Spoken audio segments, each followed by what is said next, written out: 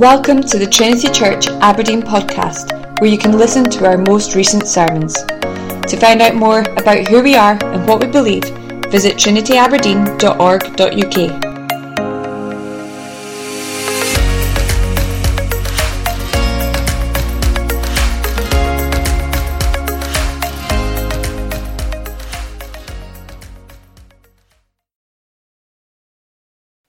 Now, I'm no runner, but I remember as a kid cross-country running. It involved running around sports fields for hours. Although I remember one run that involved this really steep downward hill, and then the steepest hill back up. It was a really muddy path with kind of bushes and trees leaning in menacingly, and for some reason it was called Marriage Hill, and it was brutal.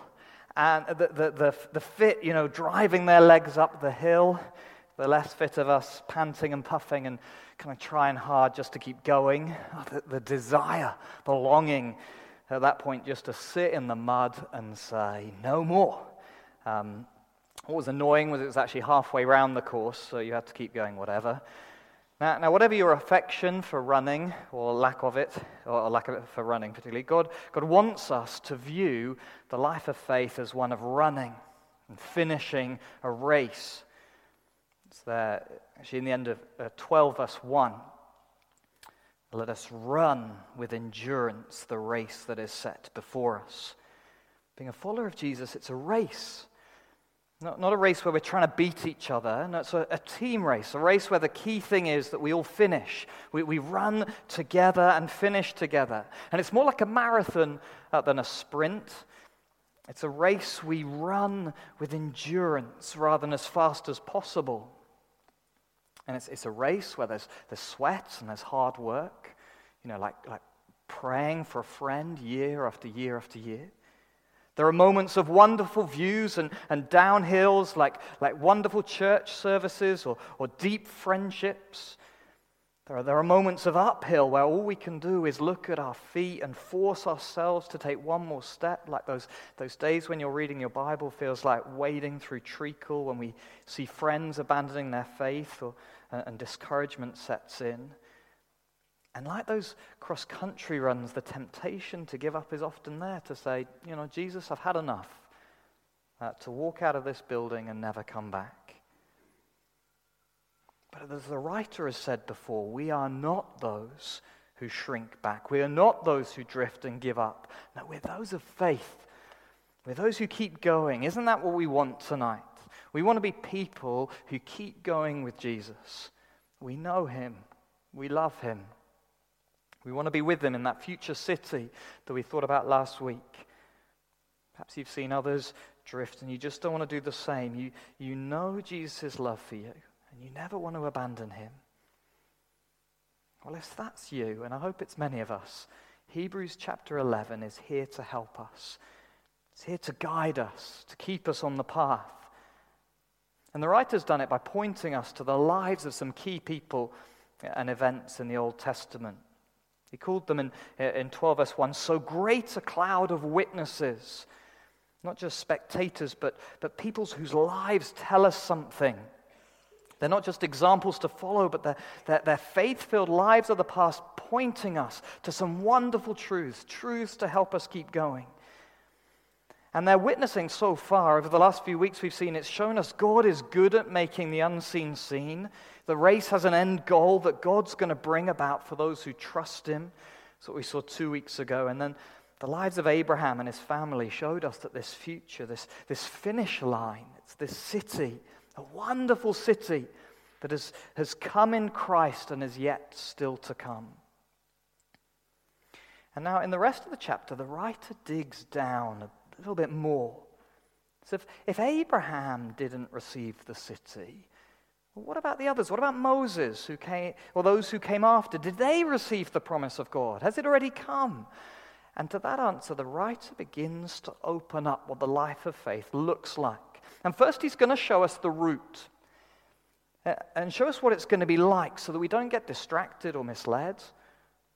And then he's going to show us what we need us to drive us to the finish line, what our sights need to be fully set upon.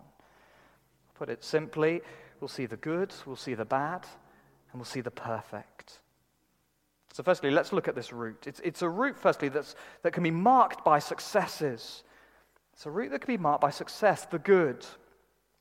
Now, to give us a sense of the passage, it's a bit of a kind of successes, suffering sandwich. Okay, suffering, the bad is the bread, and the success, the good, is the filling. So we get Moses and his parents in 23 to 28. They're facing mistreatment, reproach, anger of the king. There's our suffering bit. Then the writer then speaks of others involved in the Exodus and their entry into the land. But here we see successes. And then he starts to list others who've had successes in verse 32. We get this extraordinary list. But then halfway through 35, we get the other piece of bread. Some were tortured. And then there are much more sufferings to come. So what we're going to do is we'll start by looking at the filling, and then we'll move to the bread. So the filling, the fact that the root of this race can be marked by success, the good. Now the thing is, God is at work in his people, and so through them and in them, we do see successes. Verse 28, we see God's extraordinary hand in the Exodus. Through the death of the Passover lambs, the people were saved from the destroyer. There's incredible safety. And not just from the destroyer, but verse 29, from the Egyptians, as the people walk through the Red Sea and the Egyptian army is drowned. And then as the people of God finally enter the promised land, verse 30, they have extraordinary success. The walls of Jericho fall down. And it's not just national success, there's wonderful individual rescue too, isn't there? Rahab. Rahab is saved. And then verse 32, what more shall I say? For time would fail me to tell of Gideon, Barak, Samson, Jephthah, of David and Samuel and the prophets, who through faith conquered kingdoms, enforced justice, obtained promises, stopped the mouths of lions, quenched the power of fire, escaped the edge of the sword, who made strong out of weakness, became mighty in war, put foreign armies to flight, and women received back their dead by resurrection. What a wonderful list of successes. Amazing rescue from death. There's glorious defeat of enemies. There's seeing some of God's promises of land, of people coming to fruition. And when we look back over the history of God's people, we see God doing amazing things. We see him performing miracles that we'd never even have dreamt of. You know, like saving a whole nation of Egypt from Egypt through miraculous plagues, destruction, parting of the Red Sea. Or like keeping Shadrach, Meshach, and Abednego alive in the fiery furnace, if you know that story of Daniel. Perhaps that's what he's saying when he says, in quenching the power of fire. You know, there's no explanation there apart from God working miraculously. But also we see here God bringing successes, not just through miracles, but through what we'd call acts of providence. In other words, he uses normal people, normal things of life to bring about his plan.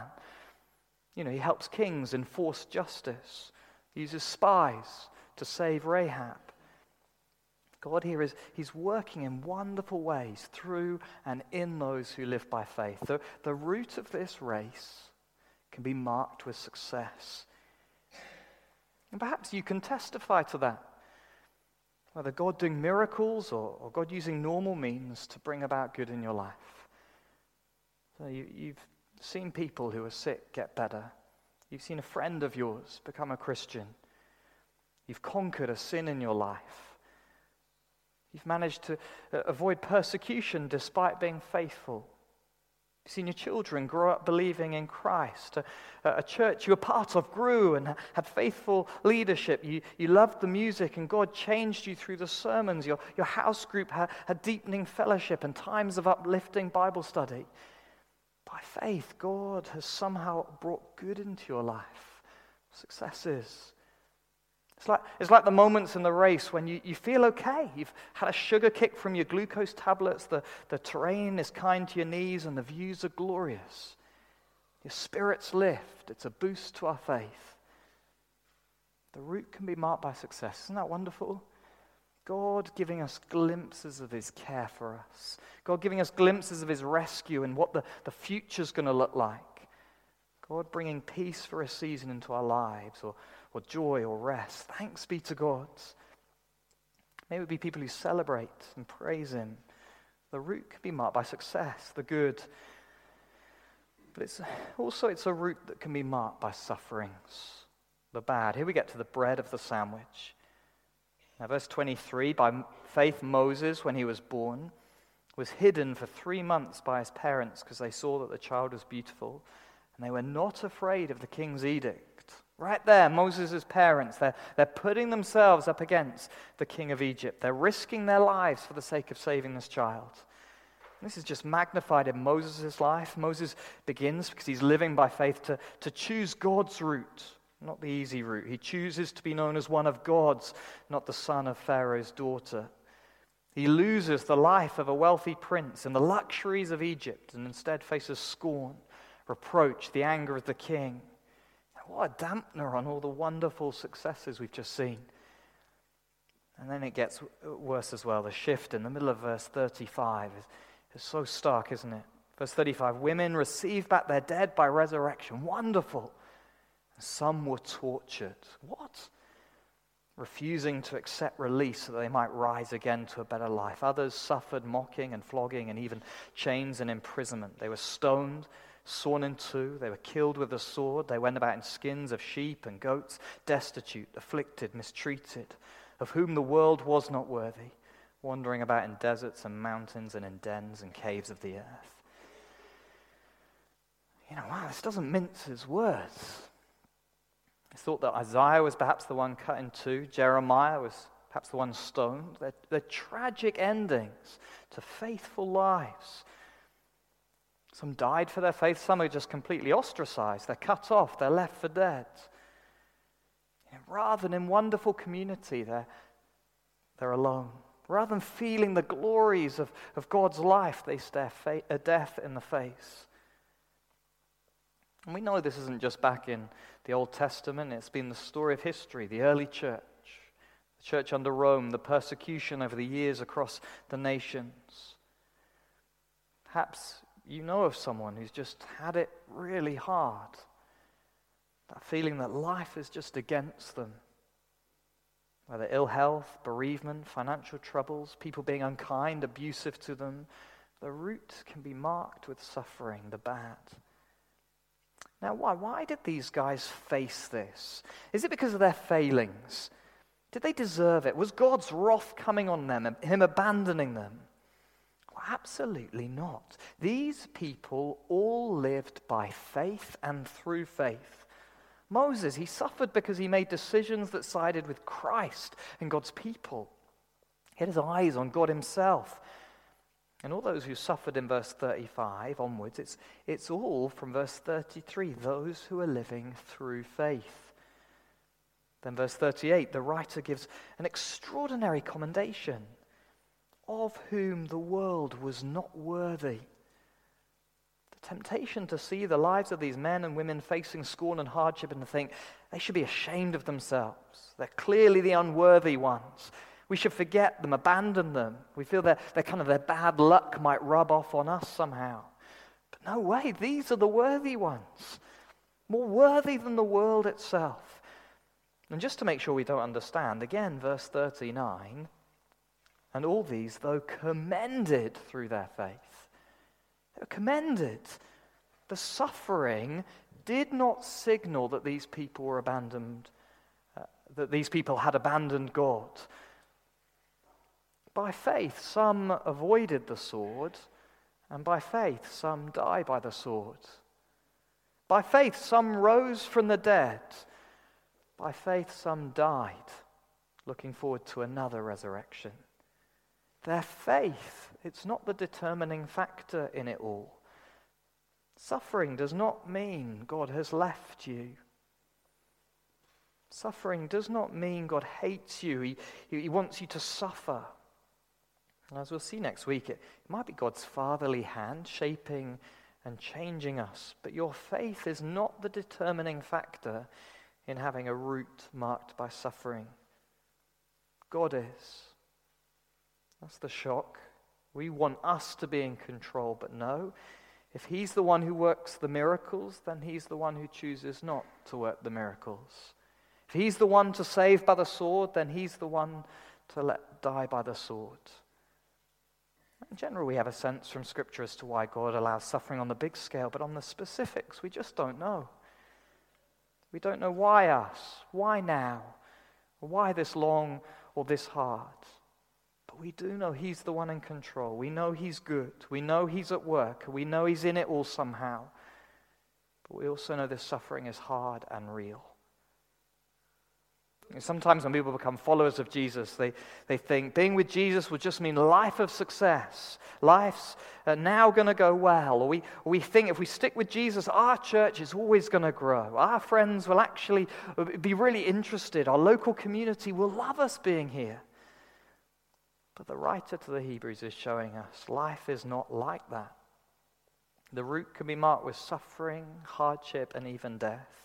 The race has its uphills. It slogs in the darkness, moments when the pain screaming through your muscles slows us right down and we feel like the race is never going to end. I know some of us might come from countries where there is a real threat to those who follow Jesus. For us here in Scotland, there might be scorn, rebuke, family ostracizing us, friends leaving us out. There might be bullying at school. Might be frustrations as we battle sin, people we pray for again and again and again who don't get better or who don't turn to Christ. We face financial difficulties, health problems, life's tiring, it's hard. And this shouldn't surprise us. God has never guaranteed the good life. Scripture shows us the life of faith, it's marked with suffering. But the writer wants us to see more than this. He wants knowing this to actually help us keep going. And to do that, we need to see that the successes and the sufferings are not the finish line. The successes and the sufferings are not the finish line. Verse 39, it's emphatic. And all these, though commended through their faith, did not receive what was promised. They did not receive what was promised. Now you might be thinking, well, some did obtain promises, like they got to the promised land. But this comment here in verse 39 doesn't have those kind of promises in mind. Here it's not promises plural, but promise singular. And it's not just any old promise, it's literally they did not receive the promise. They didn't receive the final salvation, the better country, the heavenly rest. All that went on in their life was not the finish line. Now, the sufferings we experience, we don't often mistake them for the finish line, do we? We know the ending should be better, a wonderful hope, a glorious city, but they can cloud our view.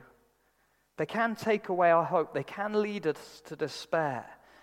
As our sufferings kind of crowd in on us, we forget there's more. We forget they're just events on the way. Have you ever felt that? I don't know, a situation, perhaps a difficult relationship, or an ill health, or feeling far from God, and it can just press in a way that means you can't see anything else. Feelings feel numb, the days become the same. It's as if we find ourselves running in a fog, and any hope of getting out of it just disappears. But somehow we need to see the unseen. We need to see that they're not the finish line.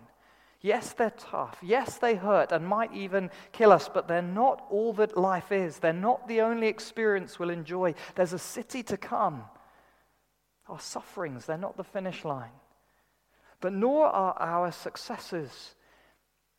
You know, even those who saw the walls of Jericho fall, even those who experienced the defeat of the Philistines, even those who saw dead brought back to life, they did not receive what was promised.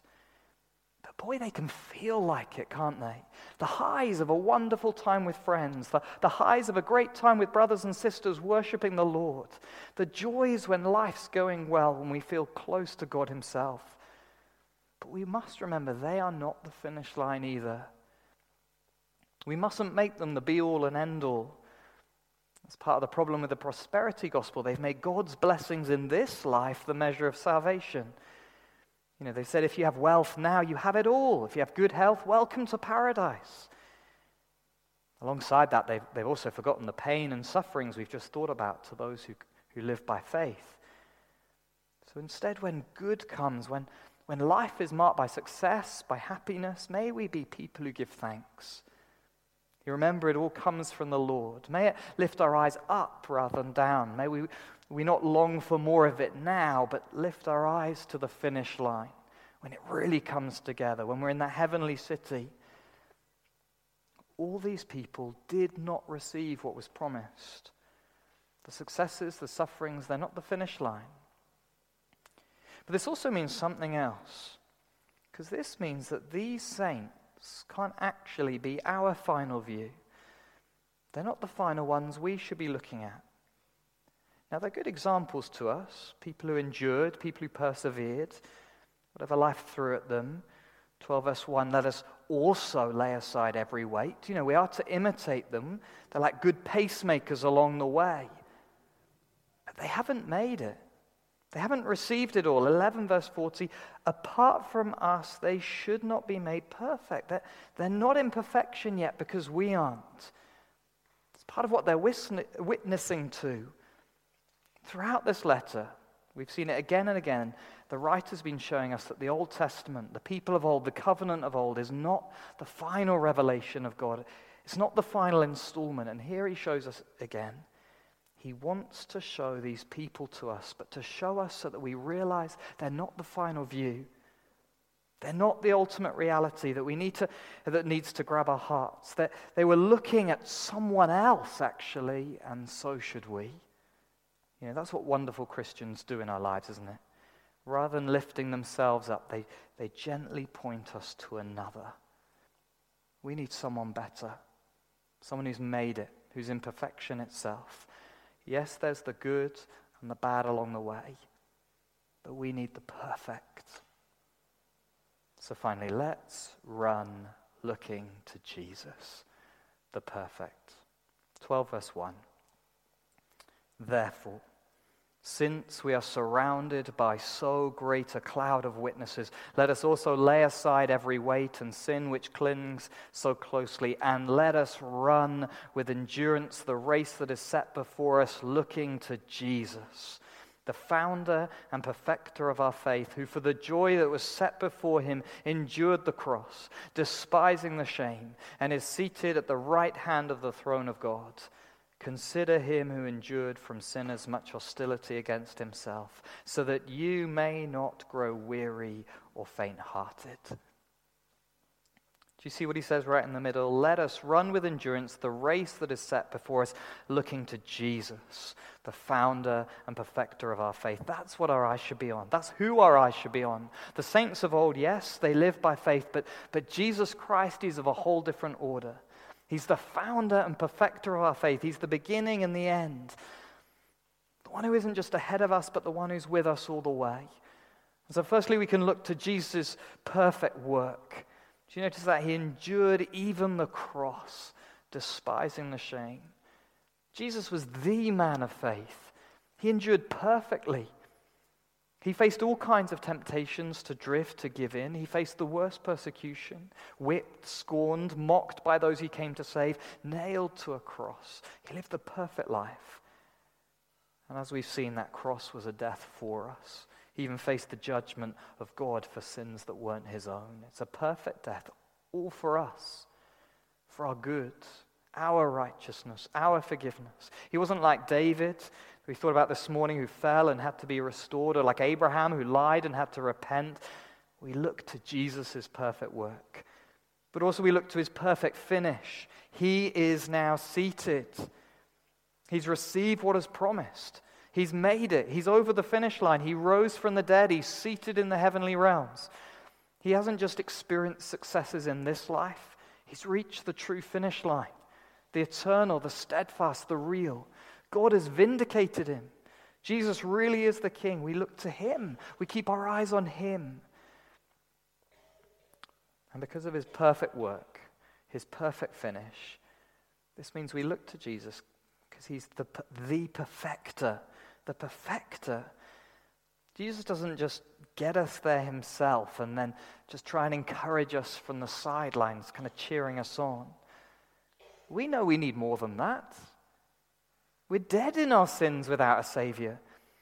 We can't walk in the race, let alone run in it. We're lying flat on our faces at the start line. So he's not just the example, he's the perfecter, the founder and perfecter of our faith, the beginning and the end. He's the one who lived the perfect life to give us new life so we could be in the race. He's the one who died so that we might be forgiven. He's the one who rose again so that we might receive all that he's won for us.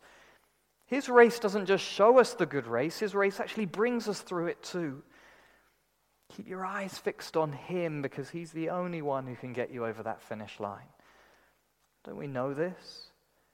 We live by faith, and it has to be faith because we can't do it by hard work. The race might be hard work, but we know we need a deeper power, don't we? Much more than we have. We need Jesus' saving power, the power of a crucified Savior who's risen, who's interceding for us. We need him to kind of lift us up and carry us to this race. It's his perfect work, his perfect finish. So he's the perfecter, and he brings us to the perfect future. Oh, there is a joy waiting, a joy greater than the fleeting pleasures of sin. There's a wealth more wonderful than all the wealth of Egypt. And it's being with the one we can't see. It's being with God himself. We run this race so that we might end up where Jesus is. Do you notice that wonderful where Jesus had a joy set before him? Where did he end up? At the right hand of God. Where will we end up if we're with him, with God himself, in the heavenly places? In the better country, the joy set before us. Isn't that where we want to be? Look to Jesus, the founder and perfecter of our faith. That's the only way to make it through the race. The only way to endure. The only sight that should fill our eyes. Yes, there's the good and the bad along the route, but there's also the perfect. Whether you're in a season right now of dark suffering, or the season of light of joy and success, may each of us trust that Jesus Christ is bringing us to a better future. Yes, there are some losses as we face scorn, but the whole thing is not loss, it's extraordinary gain. So we get rid of what entangles us and let Jesus fill our view. Not the good and the bad, but the perfect. Let's run looking to Jesus. Have him in our view on the good days and the bad days. May we be quick to ponder his perfection for us, quick to trust him to get us through this race, quick to depend on him in prayer and look to his counsel and support in his word. And may it be for his glory. Amen.